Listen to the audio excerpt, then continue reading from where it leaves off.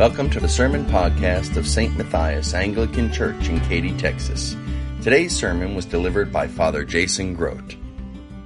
May the words of my mouth and the meditations of our hearts be always acceptable in thy sight, O Lord, our strength and our Redeemer.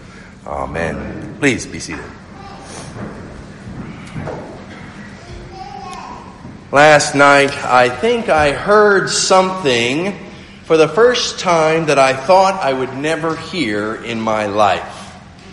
My son came to me and he asked me how long our service would be tonight. He knew that we'd be doing the abbreviated lessons and carols followed by Holy Communion. And so he started doing the calculations and he said, well, the first part will take like 20 minutes, right? And then communion is like what, an hour or something? And I said, well, lessons and carols is usually about 30 minutes. And then communion is normally an hour and 15 minutes or so, depending on how many people we have to serve with communion. So all in all, it'll be about an hour and 45 minutes. And we should be done between 9:15 and 9:30. And then afterwards, we'll have fellowship and refreshments. And expecting to hear a typical teenager sigh of, that's going to be so long, I heard for the first time something extraordinary. He said, awesome! And wondering inside why there was such an exclamation of joy, I listened as he continued, I'm so excited for Christmas. And the time's going to go so slow tomorrow, and the longer that the service is, the faster the time is going to go by. Now, that may not be the best motivation, but there is a certain logic to it. Waiting for something can be some of the most excruciating moments. I mean, I'm sure my wife, who had to work a half a day today, can attest that when you know something is right there, right around the corner, that each hour, each minute seems to drag on. And the thing that you desire seems to be so distant, so far away. And as I thought about that statement of my son or my wife at work this morning while I sat at home typing this sermon out, I couldn't help but think of one particular person in tonight's celebration. And it's not Jesus per se. The person that comes to mind and the story that I wish for us to think about this evening is Mary, the mother of Christ. Mary didn't wait for just a few hours. She didn't wait for just a couple of weeks, but she waited 9 months. 9 months to give birth to Jesus. Any parent knows what that 9 months is like. Some days you think about it. Some days you're preparing for the upcoming birth. And some days you just can't seem to wait for it to arrive. And of course, at the end, every mother can attest to this. You're thinking, just get this baby out of me. And I'm sure that Mary had some of those thoughts. But there's something more with Mary. Because Mary wasn't just having any baby. There was something much greater at play here, and Mary knew it. And that is where my mind went in my preparations and where I want us to look this evening. To the story of Mary leading up to the birth of Jesus that we celebrate this evening, and her response to the whole thing. If you happen to have your Bibles, you can open with me to Luke chapter 1. And if we remember our Bible stories, we remember that the angel Gabriel comes to Mary and he announces to her what is to come. We heard it read tonight during lessons and carols. But permit me to reread a portion of it to you. Luke chapter 1, beginning at the 26th verse. Now in the 6th month, the angel Gabriel was sent by God to a city of Galilee named Nazareth, to a virgin betrothed to a man whose name was Joseph, of the house of David. The virgin's name was Mary. And having come in, the angel said to her, Rejoice, highly favored one. The Lord is with you. Blessed are you among women. But when she saw him, she was troubled at his saying, and considered what manner of greeting this was. It's probable that Luke learned of this story, not as a direct revelation from God, but from Mary herself, or from other apostles who had heard it from Mary herself.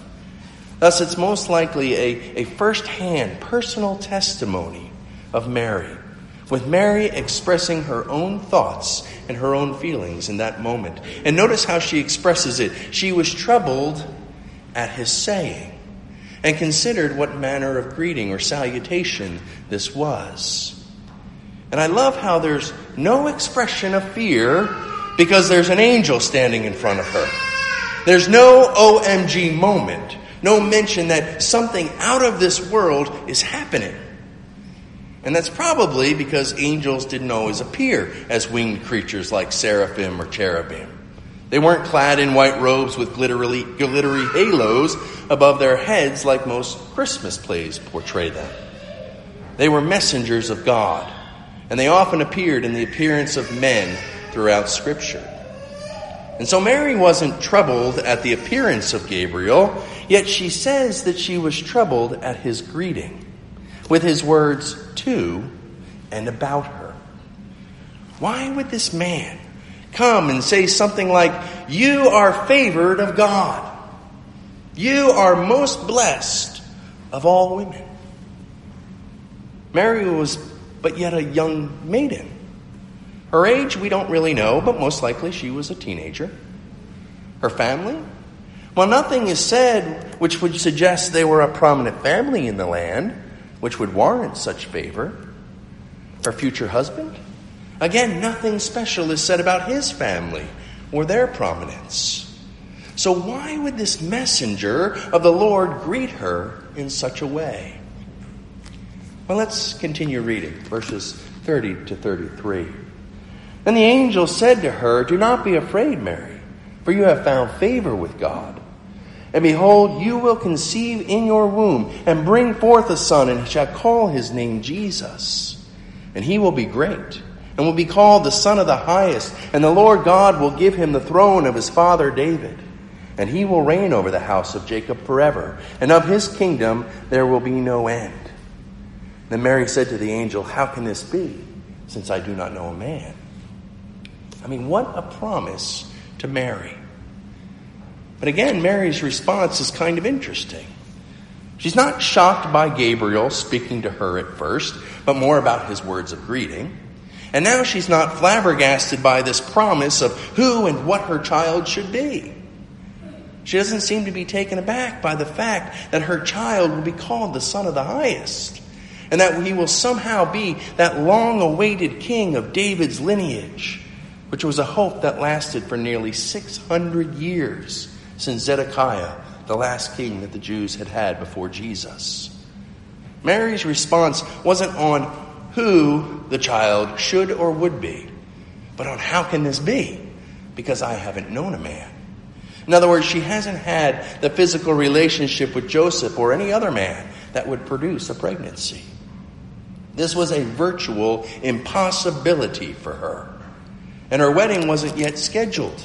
So if it were to be true, if it was to be true, it would be afar off, thinking that Joseph would be the father of this child. But Gabriel responds in verse 35. And the angel answered and said to her, "The Holy Spirit will come upon you, and the power of the Highest will overshadow you. Therefore also that Holy One who is to be born will be called the Son of God." The Holy Spirit would somehow, in some way, conceive a child in Mary, such that the child would be fully and naturally human, as having Mary his mother, and yet fully and naturally God, as having not an earthly father, but the divine. I mean, it's mind-boggling. It's almost unrealistic. It's almost insane. Yet Mary responds in short form again, in a way that I don't think any of us would. There's no questions as to how this could work. There was no trying to figure it out. There was no, "Hold on a second, Gabriel, let's talk about this." Mary simply says in verse 38 those words which almost every believer who knows their Christmas story has heard. "Behold, the maidservant of the Lord. Be it unto me according to your word." These words don't mean that Mary understood it all. They don't mean that she didn't have questions. They don't mean that she wasn't bewildered by this. I mean, Mary was a ponderer. She pondered things in her heart, as the scriptures say many times over. But what it does mean is that Mary believed it. Mary accepted it. And Mary patiently waited upon the fulfillment of it. Elizabeth, her cousin, would say to her, "Blessed is she who believed, for there will be a fulfillment of those things which were told her from the Lord." Despite the entire absurdity of the whole situation, Mary waited on the Lord, awaiting God's will to be accomplished through her, awaiting the time when her pregnancy would happen, awaiting the day that we celebrate tonight. Tonight we look back and celebrate that belief of Mary and that birth of her son, Jesus Christ. And she faithfully waited for it to come. As she faithfully waited for it to come, we again celebrate that he did come. As Mary faithfully embraced and awaited that promise, so we celebrate the fulfillment of that promise. But at the same time, we also remember that the Holy One, humbly born in that manger, is the same one who would go from the manger to the cross. And he's the same one who would go from the cross to the grave. And he's the same one who would rise from the grave and ascend to his throne in heaven. He is, as Gabriel said, the mighty one, the Son of God. He is, as Isaiah said, the Prince of Peace, the great and glorious light that shone bright amidst the gross darkness. As he came once in great humility, so shall he come again in his glorious majesty to judge the quick and the dead. So while we celebrate his first coming and we await his coming again, we must follow that example and response of Mary to faithfully embrace the will of God, to patiently await his coming and the fulfillment of all his promises. Beloved, may the grace of God's presence in salvation tonight in the birth of Christ be such that we would give our lives unconditionally to him, that we would worship him always and in all ways, and that we would serve him as Mary did. May the call of the incarnation be such that we would faithfully embrace his will for us and daily proclaim with the words and response of the Blessed Mother, "Be it unto me according to your word." In the name of the Father, and of the Son, and of the Holy Ghost. Amen. We pray that God's Spirit has spoken to you and blessed you today through this sermon. If you would like to learn more about St. Matthias Anglican Church, you can visit us on the web at www.stmkaty.org.